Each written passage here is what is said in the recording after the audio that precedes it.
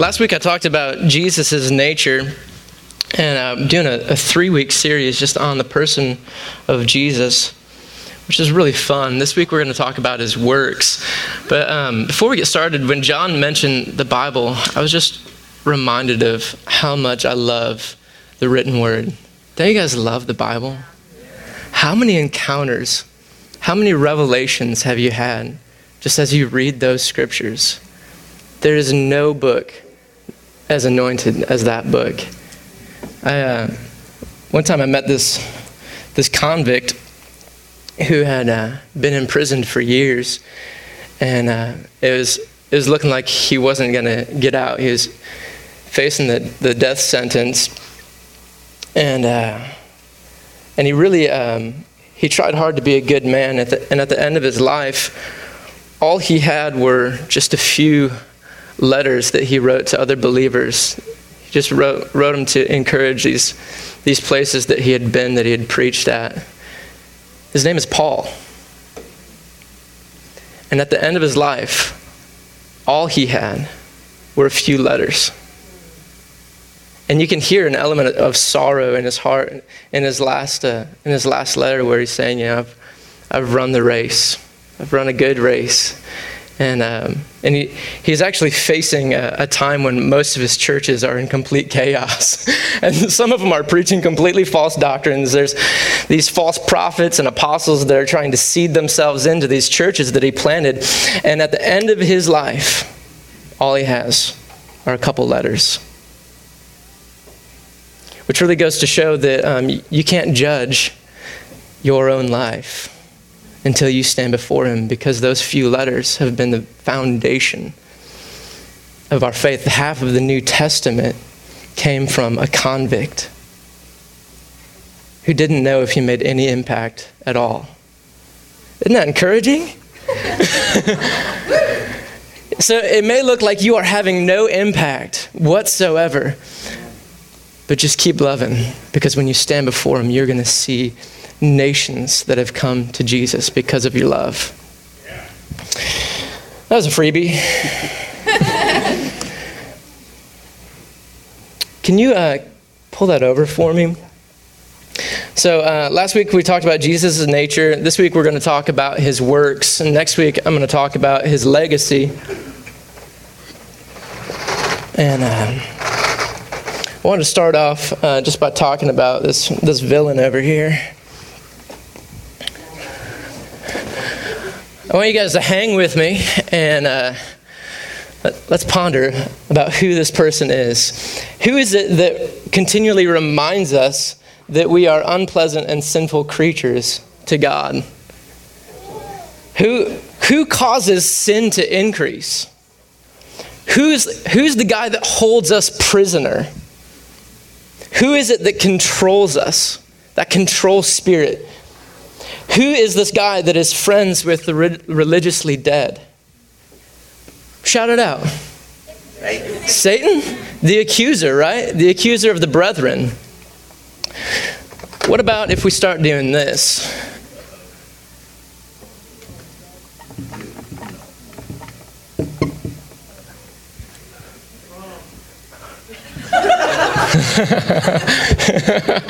His name is Rom from Planet Nebula.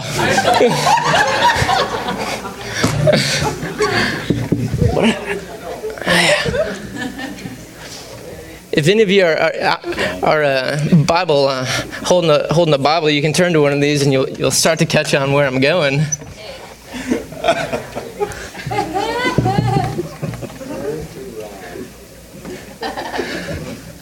Oops.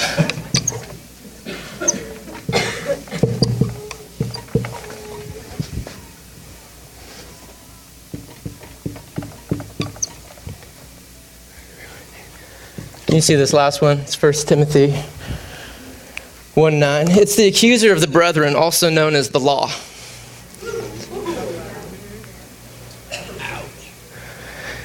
See, there's this guy, his name is Satan. He also goes by the accuser of the brethren. And it says in Revelation that he continually goes about accusing the saints day and night. How can he have something to accuse us by? What is the thing that gives his accusation power? The law. He's not just like roaming through the spirit realm going, naner, boo, boo, you stink. Like, you're good for nothing. You're not going to amount to anything. No, he's actually using the law to accuse the saints day and night. Do you know what the law, some of the things that the law tells us we have to do? Anyone in here want to be made righteous by the law? Anyone? No? That's a trick question. Don't raise your hand.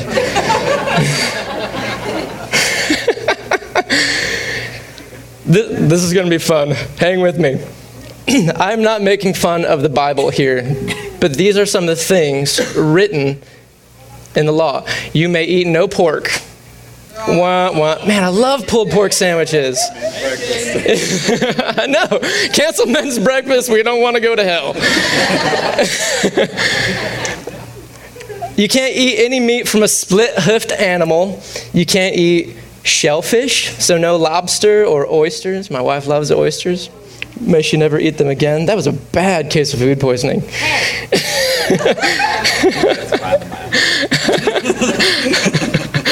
You can eat them again. There are hundreds of species of birds that you can't eat. Any animals with paws. You can't eat, yes, don't eat lassie. Within the law, you are not allowed to eat anything that creeps upon the earth, like mice, lizards, snails. That I don't have a problem with. And you can't eat anything with fat or blood in it, which eliminates our steakhouses. This would be really sad if the law was initiated in Texas, wouldn't it? That's all out of Leviticus 3:11. What else is in the law? You can't wear torn clothing. Anybody have holes in their jeans? I mean, that was a trend like 7 years ago. Sinners. You also can't wear clothing with mixture in it. So, like lycra, that would be the end of the curse of the yoga pants. Hallelujah.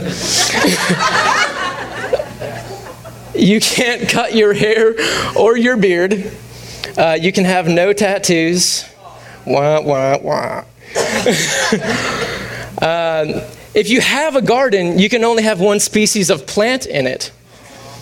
You can't crossbreed animals, which there's proof that a Labradoodle is an abomination.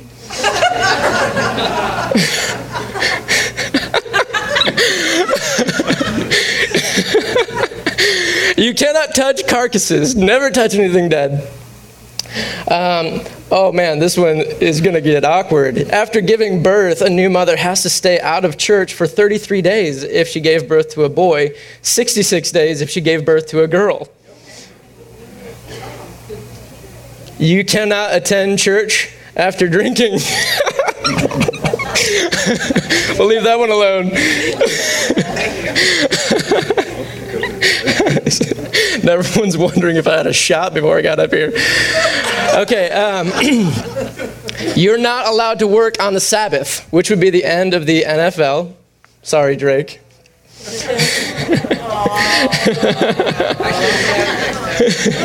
Depending on what you think the Sabbath is, you know. It's let's see. Any person who curseth his mother or father must be killed. Whoa. I love my parents, but I'd be dead several times over.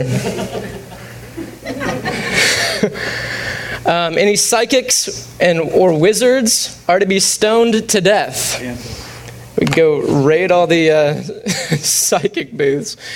If you find a city that worships a different god, you are to destroy that city and kill all of its inhabitants, even the animals. I think I'll stop there. See, as a boy, I would actually lay I would lay in my bed awake at night, sometimes for hours, repenting of every known sin that I could possibly conjure up in my brain that I may have committed that day. Because if I died in my sleep, I didn't want to go to hell. Or if Jesus came back or everyone got raptured, I didn't want to be the guy left behind. Where did that come from? Well, it came from bad teaching. Or it came from reading the word without a proper understanding of the character of my Father in heaven.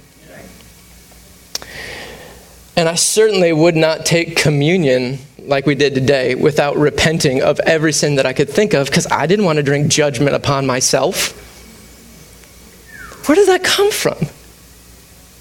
It comes from bad teaching, or it comes from reading the word without having a proper understanding of his great love towards us, that it is his kindness that leads us to repentance. It is his gentleness that makes us great. So, the accuser of the brethren is empowered by the law. The reason he can make us feel terrible is because he can only make us feel terrible when we believe that we are still under the law. Check this out. No one will be declared righteous by the law. That's Romans 3:20. The law is powerless because it's weakened by sinful nature. Romans 8:3. The law causes death. Galatians 2:19. No one is justified before God through the law. Galatians 3:11. The law actually empowers anti-Semitism. It is a wall of hostility between Jews and Gentiles. That's Ephesians 2:14 and 15. So Jesus abolished the law with its commandments and regulations. The law made nothing perfect, so a better hope is introduced.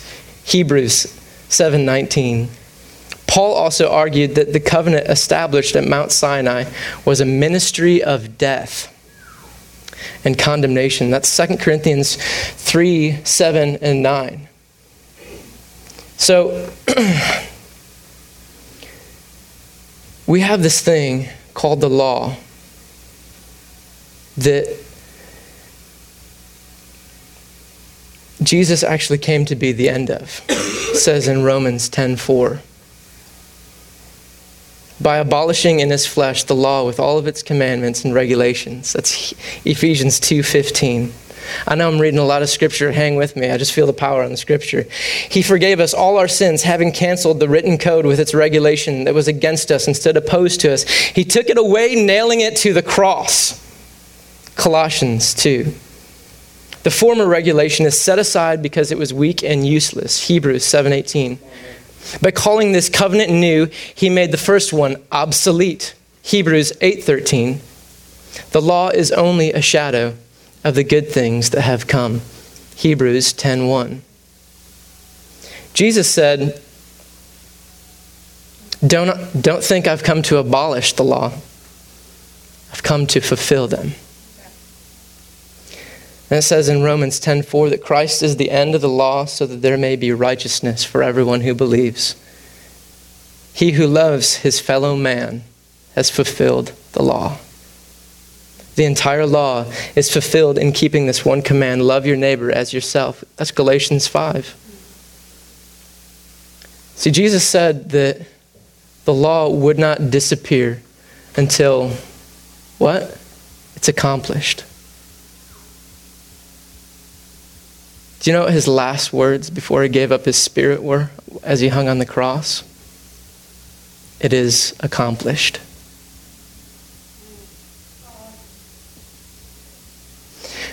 Which means that he's paved a new way called grace. Last week I actually denounced the law flippantly, and then I walked away regretting taking the time to tell you why I did that.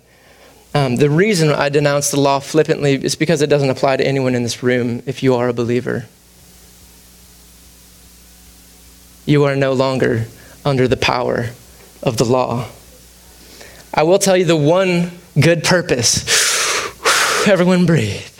The one good purpose of the law. Again, it doesn't have anything to do with you. It is to frustrate the unsaved into calling for a Savior.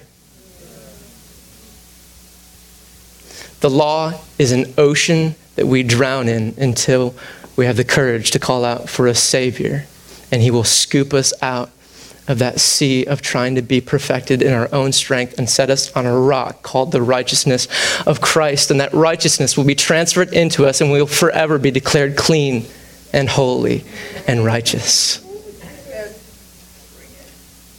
Now that is some good news. If you are drowning in an ocean of trying to be good, please call on a Savior right now. His name is Jesus. And he will snatch you from that raging sea called the law and place you on a rock called grace.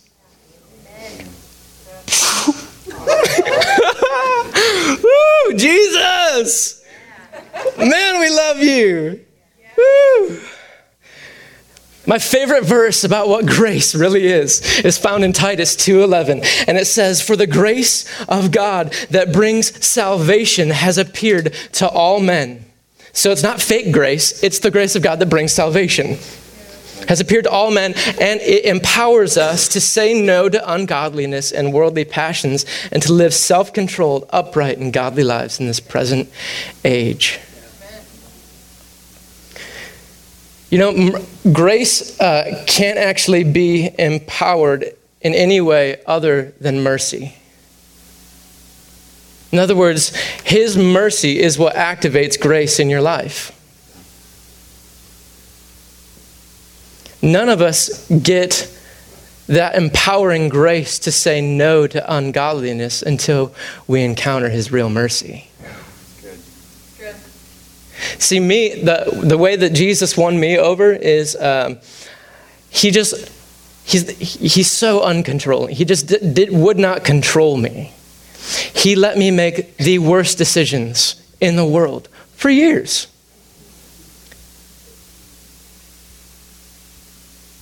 And all the time, he's just looking at his account called the blood of Christ, saying, well, yeah, that's going to pay for all that. And so he'd forgive me and forgive me and forgive me. I'd sin the same thing over and over and over, and he'd forgive me. I'd sin the same way, he'd forgive me. Until one day I realized that he wasn't going to stop. And suddenly this revelation of his kindness and mercy caused me to move from a place where I was going to try to please him from my own effort to a place where I was motivated by his love, that I couldn't help but serve and follow a man that was so kind and so merciful. That's called grace.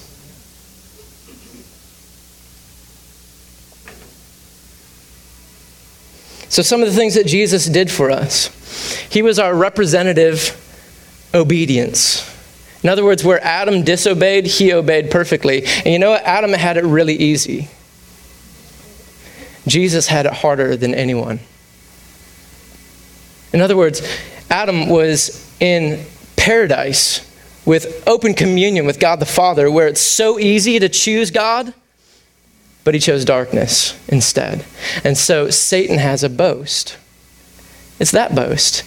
God, you created man to love you, placed him in paradise where it was so easy to choose you, but he chose me.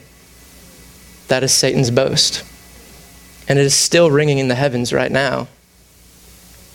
Which is why Jesus had to come, do away with the written code, give us his righteousness.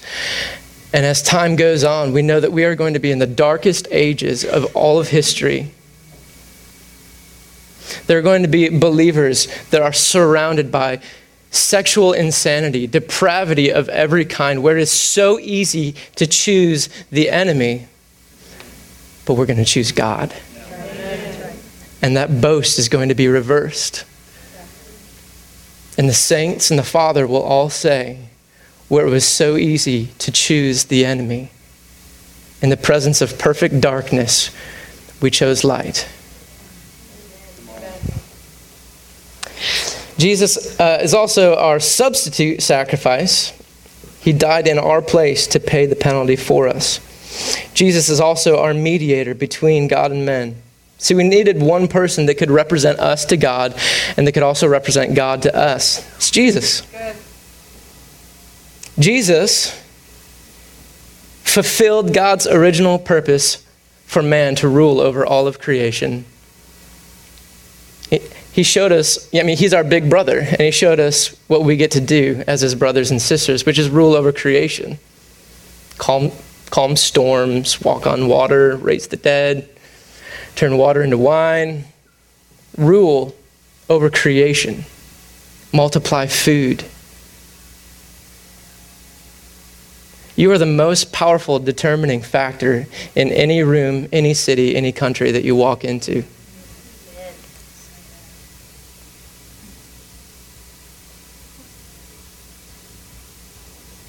Jesus also came to be our example and pattern in this life. He, like I said, he is the firstborn of many, what? Brethren. So we're his brothers and sisters. See, he was the firstborn, and if you have a rich father, what does the firstborn get? The company, the inheritance, whatever. So he came and he wanted us to get the inheritance that belonged to him. And so he died before us so that the inheritance would pass to us.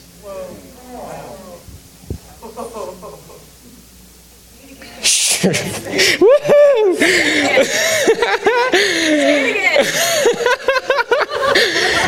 He's the firstborn who deserves the inheritance, but he so wanted us to have it that he died so it would pass to you and me. Amen.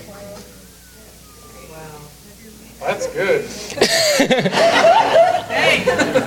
Oh, Jesus, I love you. Woo. Let's enjoy his presence. Woo! Yeah, Lord. Holy Ghost. Let's be the most foolish looking wise people on planet Earth. Bada bing. Woo!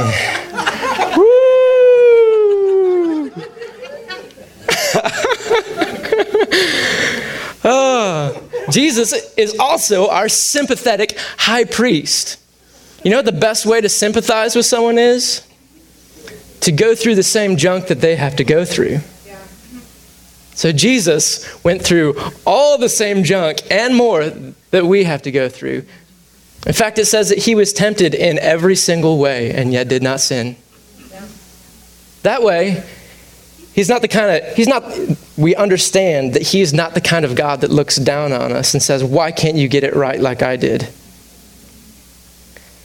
When we go to him in our struggle, he says, I know it's rough. I've been there. Because he's tempted in every way. In every depraved way that Satan could tempt him. He was tempted. And that's why when we go to him, we receive mercy and kindness instead of judgment. Because he's been there. Jesus.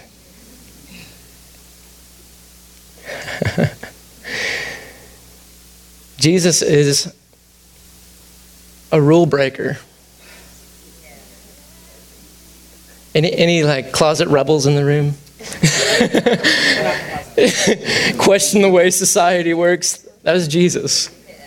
He's a rule breaker. In fact, there are five times within 28 verses that Jesus breaks all these cultural and religious rules. It's in Mark chapter 2. I love this chapter.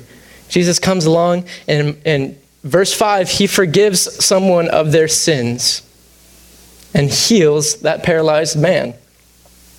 Woo! John mentioned the Pharisees. They were ticked. So annoyed and enraged that Jesus had the gall, the gumption to say, your sins are forgiven. And then he says to the Pharisees, well, what's easier? To say to him, your sins are forgiven, or take up your mat and walk? And actually, if you count the words, your sins are forgiven, is easier than take up your mat and walk. And so this man is completely healed by Jesus' kindness.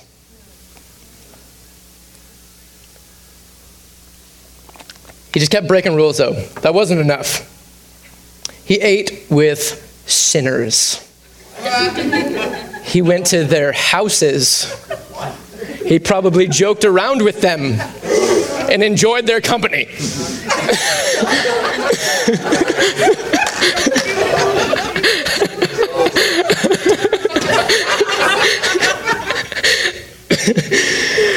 Oh man, and the Pharisees really didn't like that. So why does he eat with these sinners? Doesn't he know what type of people they are? It wasn't enough though. In verse 18, While all the Pharisees and teachers of the law and John's disciples were fasting, it was a season of fasting. Everyone's fasting. Jesus is mowing down on a feast. Jesus and his disciples are invited to a dinner, and they're like, why are we going to turn down a good dinner?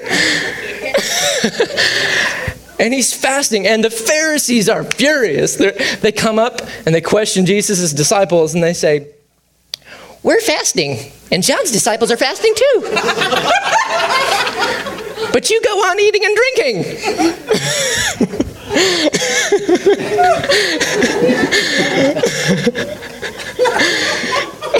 That's my impersonation of a Pharisee. That was not enough. Jesus really had to demonstrate even more freedom from these rules. 6 verses later, he and his Pharisees, that motley crew, are walking along the edge of a field on the Sabbath, and they what? Pick heads of grain from the field and eat them, which was unlawful to do. And then Jesus says something spectacular, because the Pharisees confront him once again. They're saying, they're doing what's unlawful on the Sabbath, picking heads off grain. And Jesus says, haven't you read what David and his companions did when they were hungry? They went in and ate the showbread, which was unlawful for anyone to do other than the priest. It actually carries a death sentence. But David in the old covenant actually peered into the new covenant.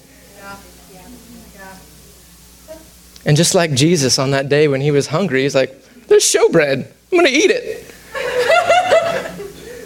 And he stepped into a freedom ahead of his time. That's why he didn't die. He did it in faith.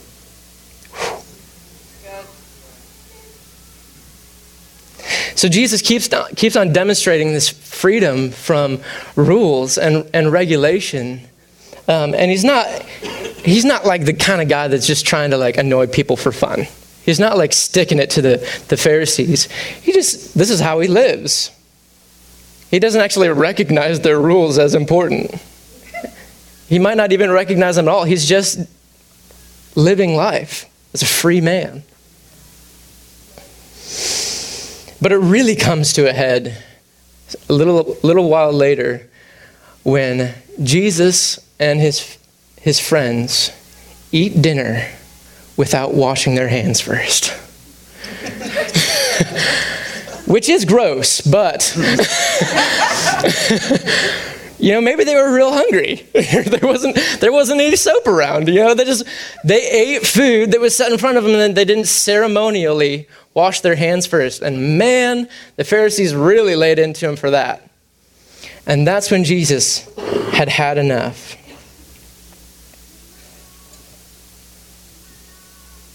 And he says something. I'm going to read word for word out of Mark chapter 7.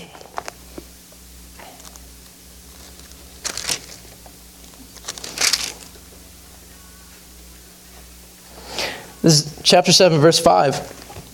So the Pharisees and the teachers of the law asked Jesus, why don't your disciples live according to the tradition of our elders, instead of eating their food with unclean hands? And then Jesus quotes Isaiah. This is not a verse that you want Jesus to apply to your life. Isaiah was right when he prophesied about you hypocrites. As it is written, these people honor me with their lips, but their hearts are far from me. They worship me in vain, and their teachings are but what? Rules.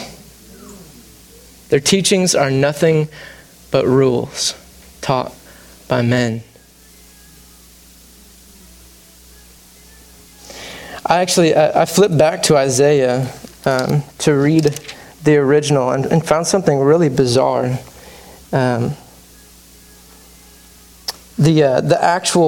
The original in Isaiah 29:13, it says, their worship is nothing but rules taught by men. So Jesus does this pretty cool thing here, and he equates like actual anointed teaching where like there's a revelation of the Christ, anointed teaching is the same as worship. Isn't that cool? I say that because I like to teach. But Jesus is saying something. Your teachings are nothing but rules. Anyone ever been struggling with some kind of sin and you go for some wise counsel with a mentor or a youth leader or your pastor, and they say this, you're real heartfelt, like I'm just struggling, I just seem to keep on falling into this sin, and they say, well, have you tried harder? Have you thought about not sinning? Maybe try that. Is there a lot of power on that kind of counsel? Do you suddenly, you know what? That's a good idea. I haven't tried not sinning. I haven't tried try harder. Their teachings are but rules taught by men. Do this, don't do that. Do not taste, do not touch. Do not handle. These indeed have an appearance of wisdom, but they lack any value in restraining sensual indulgence.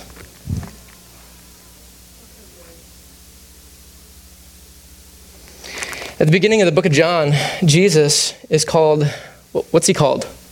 Matthew? At the beginning of the book of John, what is Jesus' title? Of God.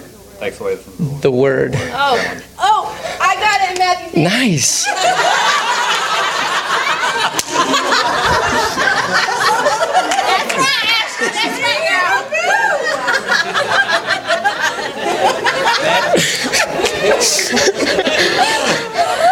All you men in here looking for a wife, let me tell you, Bible knowledge is hot.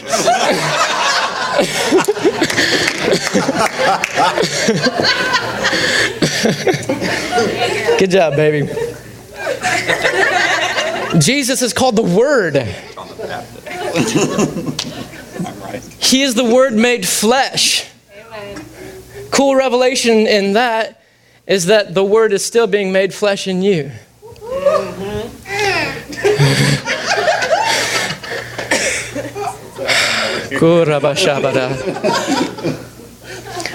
So, what do you think is the strongest force in the universe? His Word. He spoke everything into existence, and yes, his Word does come through love. But the most powerful force in all the universe, what keeps everything spinning and in perfect harmony and union, is His Word. It says the whole universe. I like that boldness, man. The whole universe is upheld. There's freedom up in here today. The whole universe is upheld by the power of His Word. The whole universe is upheld by Jesus, the Creator. He is the Word. How are you going to undo that? How are you going to stop the Word? Is there any way? It says in Isaiah 55:11 that just like when the rains are sent on the earth to produce crops, His voice, His Word, when it is sent out, will not return to Him what? Void or null. So Jesus and His posse eat dinner with unclean hands. They get confronted, and then He drops this indictment on them that your teachings are but rules taught by men. You honor me with your lips. Your heart is far from me. And then He says that there is one way to make void the Word of God.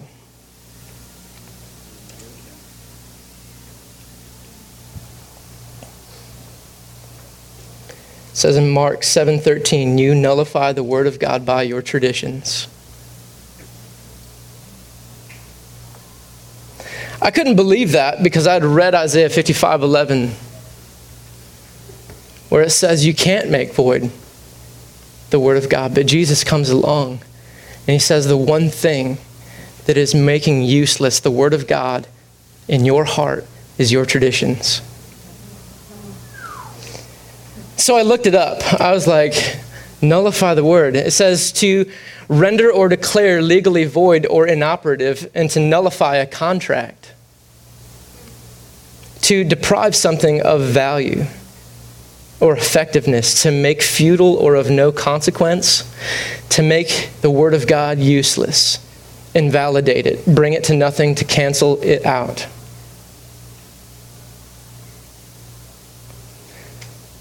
See, Jesus has come. He is the fulfillment of all the law and the prophets.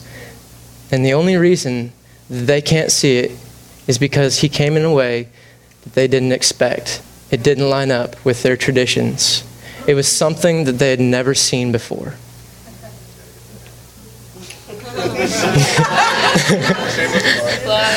My album is $5. Jared's album is amazing. It's out there as well.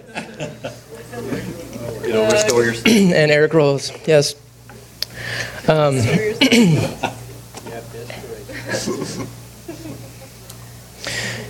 So Jesus came, and we just listed off a bunch of the things that he did. But those people, they couldn't see him for who he was, because they weren't used to that kind of freedom. They'd never seen anything like that before. And there's actually time after time after time that when Jesus shows up or an apostle shows up under the power of the Holy Spirit and he does something and it offends everyone. Even in John 6, Jesus' closest friends are offended with him. They're offended at Jesus. And it says in 666, John 6:66, that they depart from him and follow him no longer.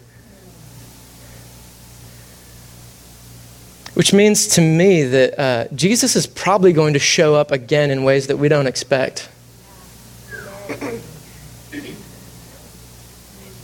If his closest buddies got offended at one of his teachings and followed him no longer, what makes us think that we'll never be offended?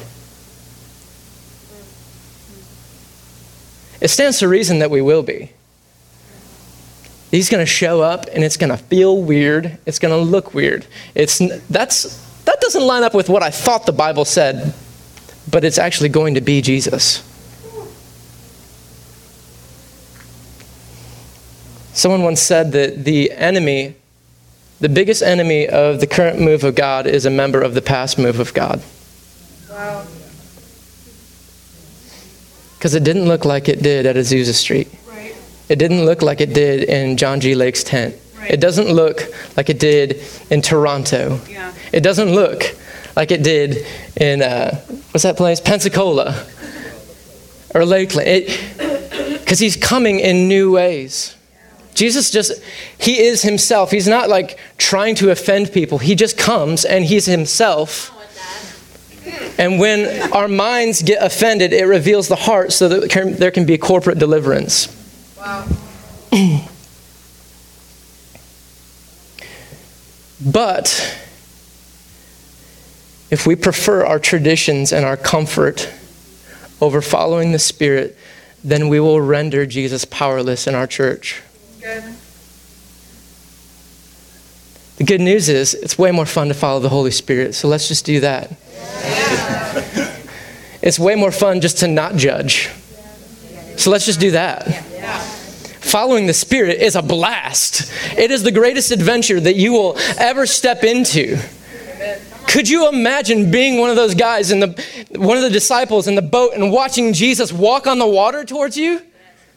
Guys, they were afraid of the storm, but they were terrified who got in the boat. Come on.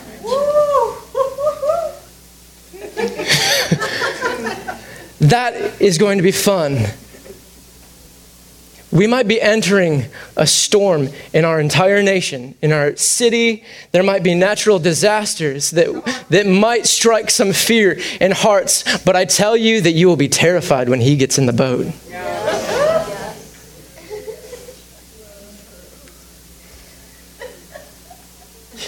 That's my Jesus. That's your Jesus. That is our Jesus.